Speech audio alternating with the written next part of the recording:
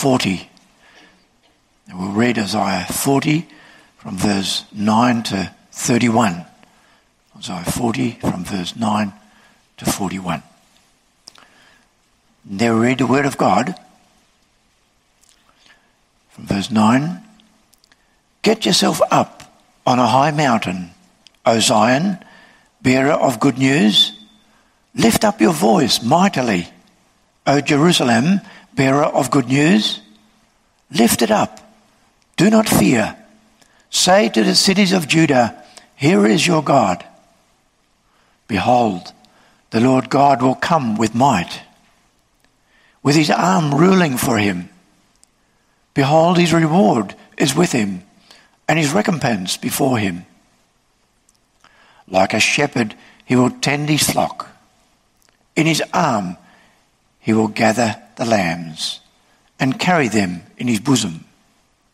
He will gently lead the nursing ewes. Who has measured the waters in the hollow of his hand and marked off the heavens by the span and calculated the dust of the earth by the measure and weighed the mountains in a balance and the hills in a pair of scales? Who has directed the Spirit of the Lord, or as his counselor has informed him? With whom did he consult, and who gave him understanding? And who taught him in the path of justice, and taught him knowledge, and informed him of the way of understanding? Behold, the nations are like a drop from a bucket, and are regarded as a speck of dust on the scales. Behold, he lifts up the islands like fine dust. Even Lebanon is not enough to burn, nor its beasts enough for a burnt offering. All the nations are as nothing before him. They are regarded by him as less than nothing and meaningless. To whom then will you liken God? Or what likeness will you compare with him? As for the idol, a craftsman casts it. A goldsmith plates it with gold. And a silversmith fashions chains of silver. He who is too impoverished for such an offering selects a tree that does not rot. He seeks out for himself a skillful craftsman to prepare an idol that will not totter. Do you not know? Have you not heard? Has it not been declared to you from the beginning? Have you not understood from the foundations of the earth? It is he who sits above the circle of the earth, and its inhabitants are like grasshoppers, who stretches out the heavens like a curtain and spreads them out like a tent to dwell in. He it is who reduces rulers to nothing, who makes the judges of the earth meaningless. Scarcely have they been planted, scarcely have they been sown, scarcely has their stock been taken root in the earth. But he merely blows on them, and they wither, and the storm carries them away like stubble. To whom then will you liken me, that I would be his equal, says the Holy One? Lift up your eyes on high, and see who has created these stars, the one who leads forth their host by number. He calls them all by name, because of the greatness of his might and the strength of his power. Not one of them is missing. What do you say, O Jacob, and assert, O Israel? Why do you say, O Jacob, and assert, O Israel, my way is hidden from the Lord? And the justice due me escapes the notice of my God? Do you not know? Have you not heard? The everlasting God, the Lord, the creator of the ends of the earth, does not become weary or tired. His understanding is inscrutable. He gives strength to the weary and to him who lacks might he increases power. Though youths grow weary and tired, and vigorous young men stumble badly, yet those who wait for the Lord will gain new strength. They will mount up with wings like eagles. They will run and not get tired. They will walk and not become weary. Let's now continue our scripture reading, and that's the text for this morning. It's Isaiah 6, the verses 1 to 7. Isaiah 6, verse 1 to 7.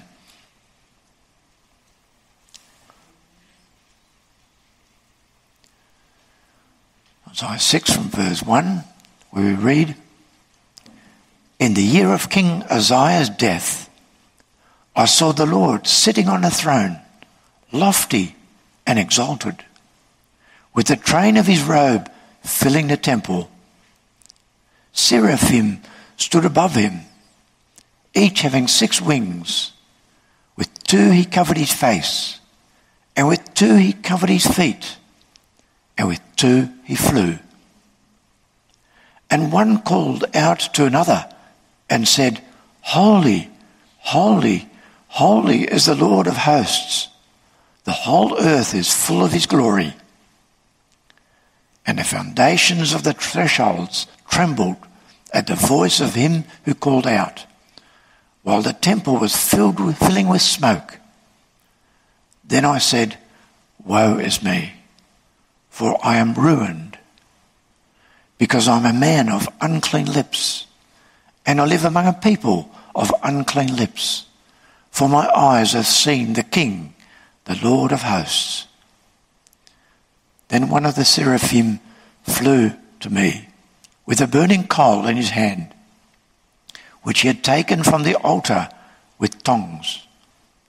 He touched my mouth with it and said, Behold, this has touched your lips, and your iniquity is taken away, and your sin is forgiven."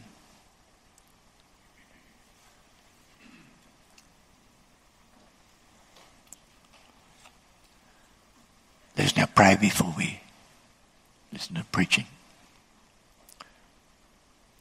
Father in heaven, we thank you for your word that is firm and true, a lamp to our feet and a light to our path.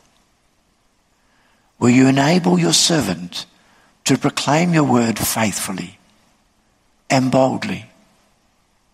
Enlighten our minds that we may understand your words.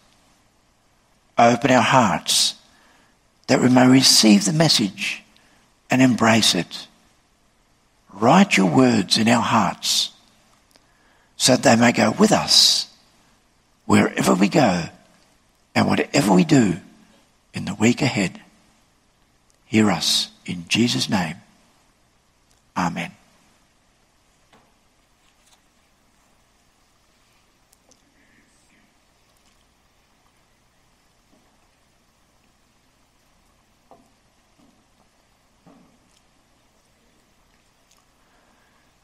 Beloved congregation of our Lord Jesus Christ,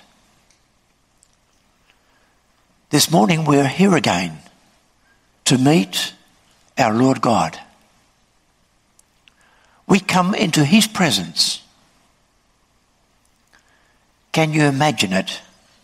To worship in God's presence? What is it? Yes, who is God? Would you not like to see God? It's always worthwhile to meet a person you are in contact with. Then you know who you are dealing with. It helps you to an extent to know what he is or what he's like. Would you not like to see God? When you see him, you know who you're dealing with, who you are worshipping. Well, brothers and sisters, the prophet Isaiah had the privilege of seeing God, between inverted commas. And now we may also see God through his eyes. I put the word see between inverted commas because Scripture teaches us that no mortal man can physically see God. God is a spiritual and invisible being. Yet at the same time, the text does speak of seeing. Isaiah sees a manifestation of the glory of God in human form, adapted to a human capacity, so that we might perceive the inconceivable majesty of God. I preached the word of the text on the theme, Isaiah's vision of the Holy God. Isaiah's vision of the Holy God. And we'll consider three things. Firstly, who is God? And secondly, how do the angels react? And thirdly, who am I?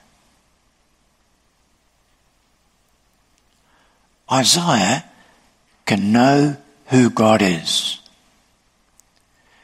In the year of King Uzziah's death, he sees the Lord sitting on a throne. It's for him an overwhelming experience. It leaves a lasting impression on him. After meeting God, he constantly talks about God as the Holy One of Israel. He was so impressed by his God that he says in Isaiah 40, "To whom will you compare God? Behold, the nations are like a drop from a bucket and are regarded as a speck of dust on the scales." Verse 15. Nothing and no one can be compared to God. He is the Almighty, the Holy One. What did Isaiah see? He says, "I saw the Lord sitting on a throne, lofty and exalted, with the train of his robe filling the temple." This is how Isaiah saw God. He looked again, and understood. There is the Lord seated on a high and exalted throne. It's striking that he does not describe God. He only mentions the enormous robe that trails on the ground and that fills the entire temple. What does this tell us? When people see God, then they see that he cannot be described. He is beyond comprehension. He is so great that he surpasses our imagination. And that's why Isaiah also writes in chapter 40, verse 25, "To whom then will you liken me, that I should be his equal, says the Holy One?" Brother, sister, how does this affect you? The Lord says, look, this is how I am. I exceed all human imagination, all human measurements.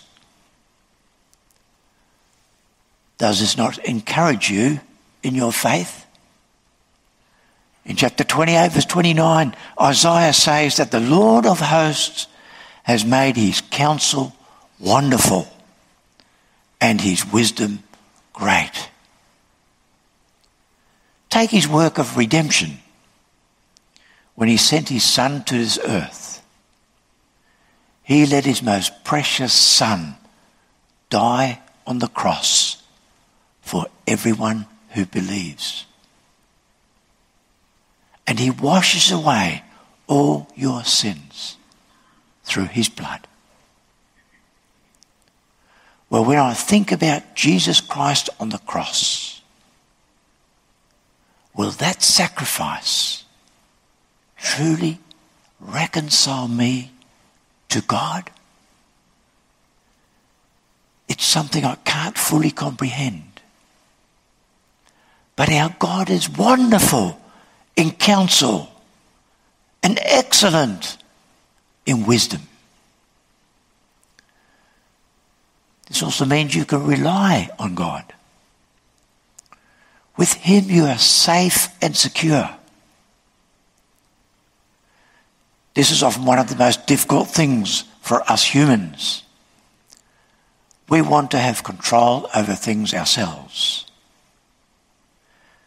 And then it may happen that we call God to account.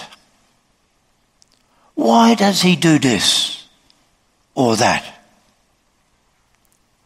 Why does he do it in such a way? Why the difficulties, setbacks in my life or in that of others? But brother, sister, do not think that you can follow, understand the incomparable God with your small mind. After all, who are you dealing with? With the Almighty, sovereign God, of whom Isiah says in chapter 40, verses 13 to 14, who has directed the Spirit of the Lord, or as his counselor has informed him?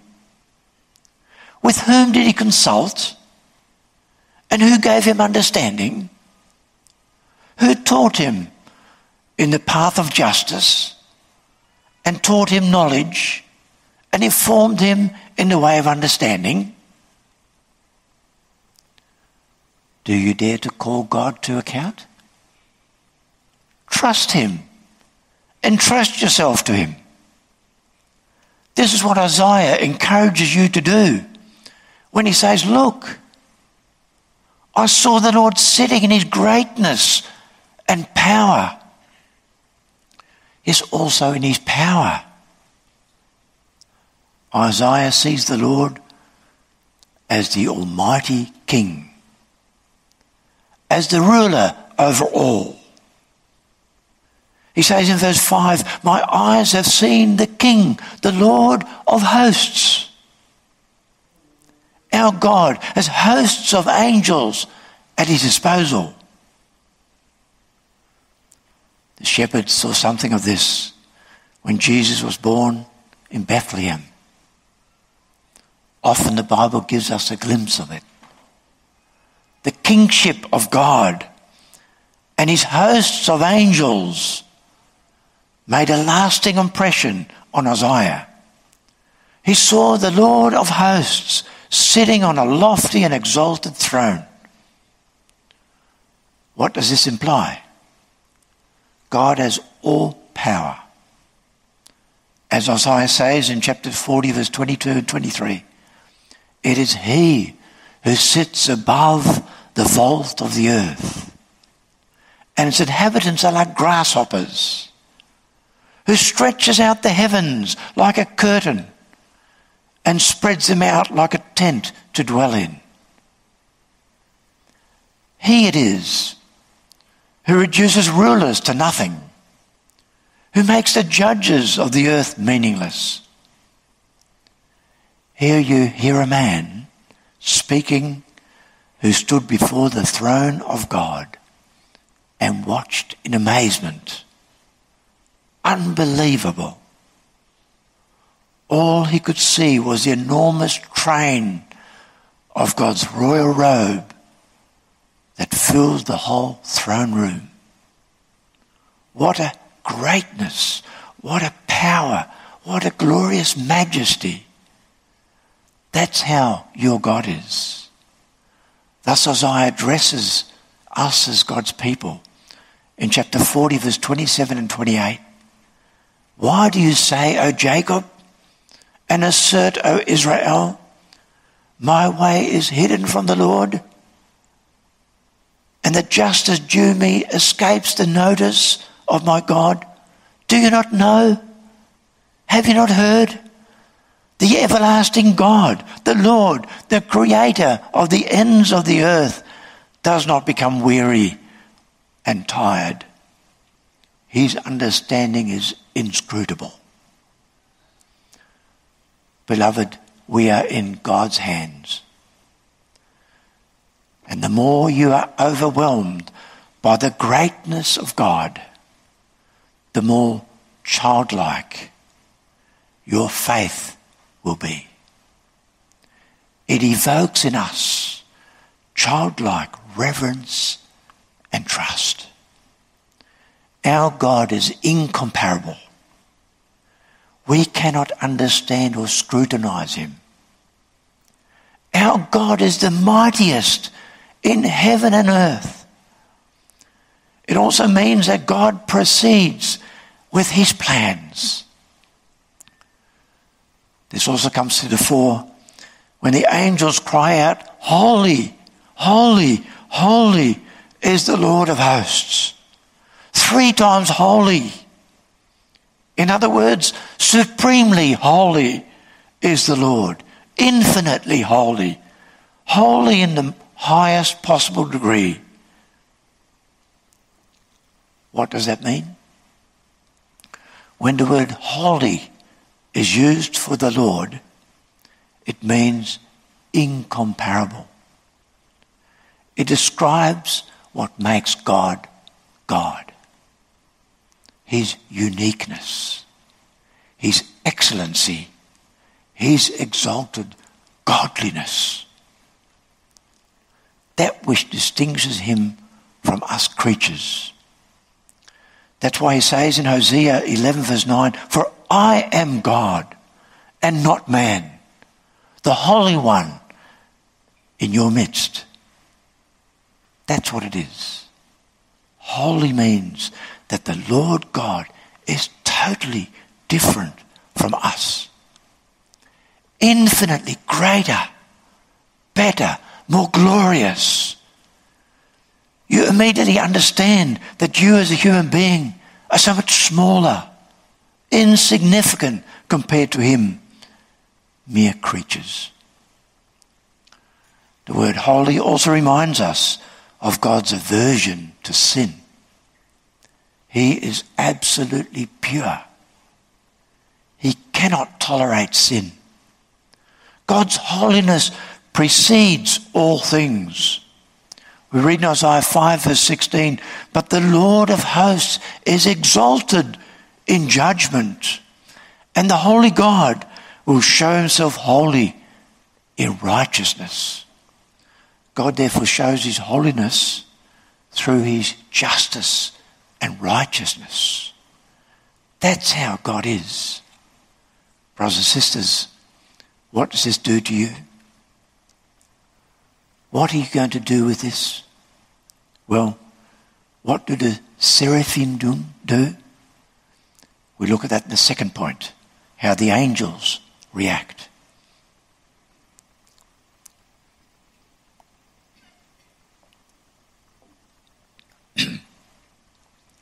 The seraphim focus on God. They demonstrate their reverence for the Lord. What do you do when you revere God? You didn't say that God goes above everything else. He is number one in your life.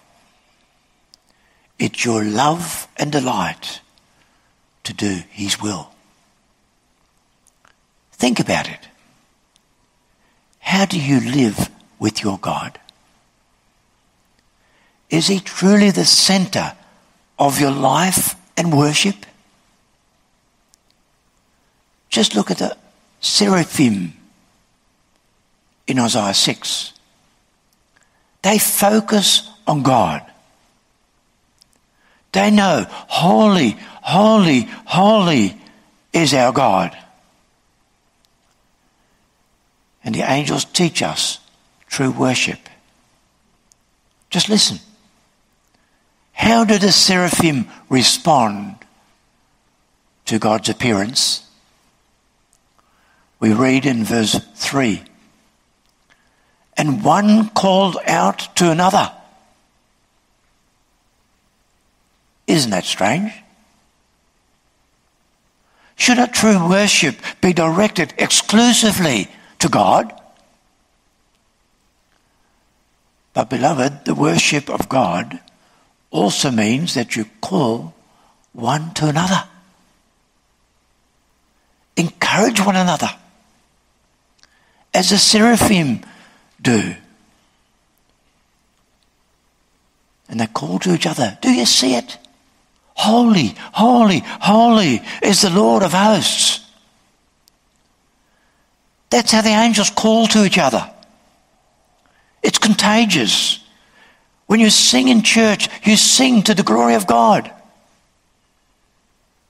But you also address each other.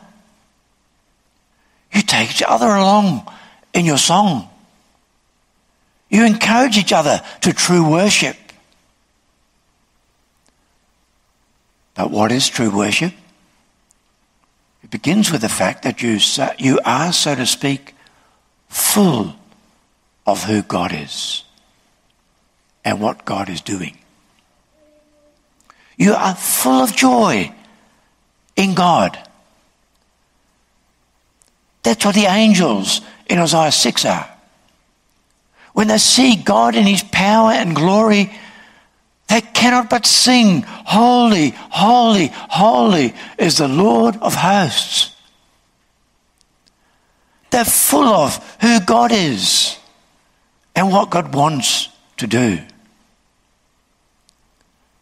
Now I ask you, do you also have moments in which you are overwhelmed by gratitude and praise? That you bring God your praise? Do you tell God how happy you are with him? How happy you are that Jesus Christ died for your sins? How happy you are that the Holy Spirit is busy, has been given to you to renew your life? Do you say to God how much it means to you that he cares for you? Yes, brother, sister, do you have those moments too? That you're full of it? That you bring it before God in your song and prayer? You have every reason to. The Bible is full of your God as your great and awesome God. And every moment of your life, God is there. If you just open your eyes to see it in faith. Who would not worship at the sight of such a God? The text tells us even more about the worship of the seraphim. In verse 2 we read, seraphim stood above him, each having 6 wings. With 2 he covered his face. With 2 he covered his feet. Just think about it. The angels are without sin. Heavenly beings. Yet they cover their faces with their wings. With that they say, as it were, God is so great and glorious. As a creature, you cannot just look at him. Gaze upon his holiness. Calvin compared it to the rays of the sun. The rays of the sun are so bright that you as a creature cannot look into them. That's how it is with God. Even the sinless angels do not look God straight in the face. They show reverence and awe. Is this what you do when you worship the Lord God? Reverence and awe belong to true worship, for God is the holy God. infinitely holy. The seraphim also have 2 wings to fly with.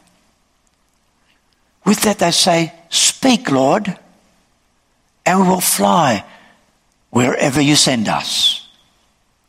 We are at your service." Yes, that is reverence, that you are eager and ready to do the will of the Lord, to serve him. Worship of God is thus stimulated by fellow brothers and sisters. It involves joy in God, and it shows itself in a reverent attitude of one who's at God's disposal. Do you recognize that in yourself? The response of the angels teaches us what worship is. And then there's also the reaction of creation. We read, "And the foundations of the thresholds trembled at the voice of him who called out, while the temple was filled with smoke." Yes, beloved, sometimes the rest of creation seems to know better how to respond to God than we humans do. How often do we not read in Scripture that the earth shakes when the Lord appears? When the angels cry out, "Holy, holy is the Lord of hosts," then the thresholds tremble and the temple is filled with smoke. And that smoke underlines God's holiness. And that sinful man cannot simply come into God's presence. Thus the question needs to be asked, who am I? That's the third point.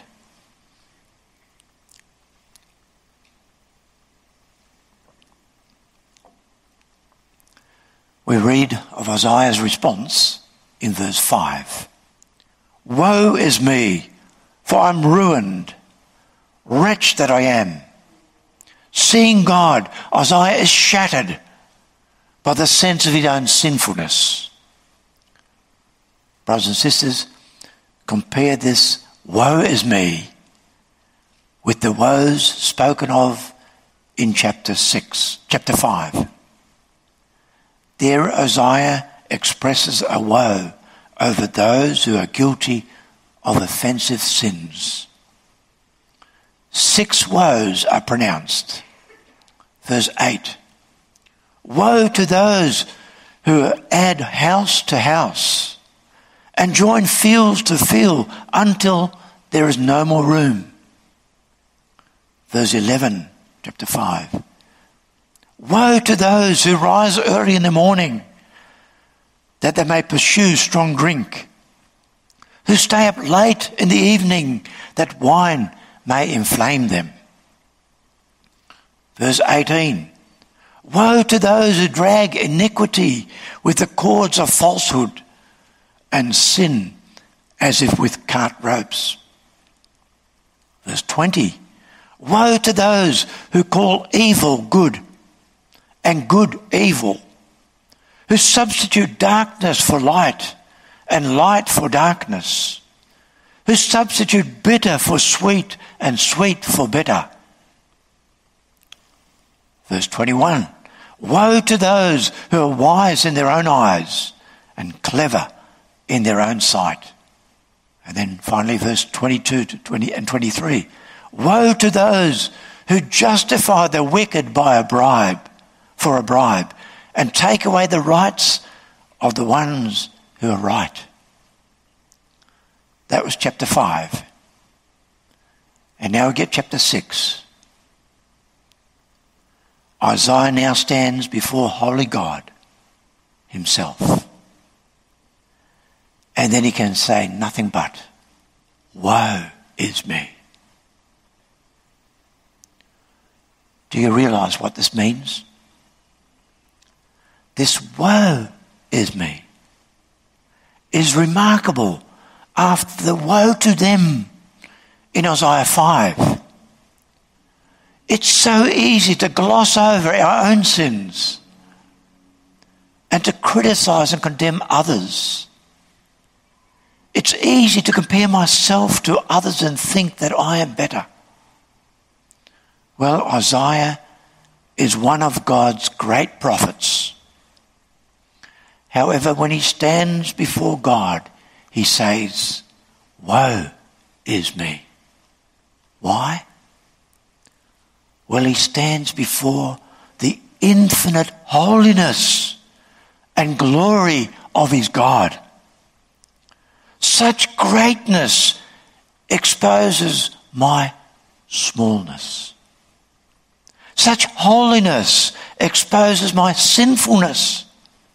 Such a light reveals my darkness. You stand before God's holiness and realize that you're a sinner. And Isaiah says, "Woe is me, because I'm a man of unclean lips." But brothers and sisters, should Isaiah, the prophet, truly be so concerned about this? Surely the sinners mentioned in chapter 5 have much more to worry about. Isaiah specifically refers to his unclean lips. Why this focus on his lips or mouth? Perhaps Jesus' words of Matthew 15 verse 11 can shed some light on this. There Jesus says, "It is not what enters into the mouth that defiles a man, but what proceeds out of the mouth. This defiles the man." Think also what James writes about the tongue in James 3. There he calls the tongue a restless evil, full of deadly poison. Well, Isaiah realized this. And he recognized that he was not the only one struggling with that problem. He understood that the whole nation was infected with dirty mouths. "I'm a man of unclean lips, and I live among a people of unclean lips." Notice how Isaiah identifies himself with his people. This teaches us true humility before God. When you stand before God and his holiness shines through you, so to speak, then you don't isolate yourself from God's people. Then you do not feel exalted above others, but then you stand beside your brothers and sisters. That typifies holy men of God. Remember how Nehemiah identified himself with his people when he heard that the walls of Jerusalem were still in ruins. Nehemiah wept, fasted, and prayed, confessing the sins of God's people, which we, notice the plural, which we, he says, have sinned against you. I and my father's house have sinned against you. Nehemiah 1 verse 4 to 7. That's how the saints of God act. They sit among God's people. The prophet of God says, "Woe is me, for I'm a man of unclean lips, and I live among a people of unclean lips." I'm aware of my own sin and guilt. I humble myself before God and man. Who am I to stand before holy God? Beloved, what more can we say? Woe is me, says Isaiah. And I repeat it for myself, woe to me. But then there's also that good news. Christ cleanses me from all my sins. That's what I can say as well. How I need Jesus Christ. And how great is my Lord Jesus, my Saviour, who saves me from that woe to me. Look, an angel flies to Isiah with a burning coal in his hand and touches Isaiah's mouth with it. And he says, behold, this has touched your lips. Your iniquity is taken away and your sin is forgiven. I am indeed a sinner. Woe to me. But when I believe, I'm also a redeemed sinner, thanks to Jesus Christ. That's how great our holy God is. He exposes sin, but he also removes sin through his Son, our Saviour. Does this teaching that we are sinners take away our joy? The opposite is true. This doctrine indeed makes me very small and humble. Thank God for that. It makes me realise how dependent I am on God and his grace. It makes me long for grace. It teaches me to desire salvation. It also gets me to pray for the renewing work of the Holy Spirit. I long for and receive forgiveness and renewal. Our God is indeed a holy and gracious God. Amen.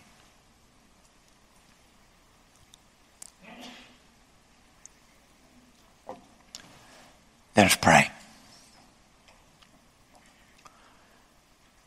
Lord God, Heavenly Father, through the eyes of Isaiah, we got a glimpse of your greatness, your exalted majesty, your absolute perfection and glory.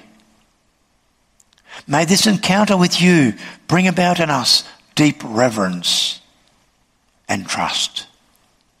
Fill us with awe and wonder. Get us to realize again how mind-boggling it is that you, in your infinite glory and majesty, would wish to associate with us, weak and sinful human beings. We are like dust before you. Yet you come with such perfect plans to rescue us through Jesus Christ. How wonderful is your grace and love. We thank and praise you for that. Work in our hearts true love and adoration for you, that we may all be full of you and wish to worship and serve you with our whole life. And Father, may many more people be drawn to your light and get to know you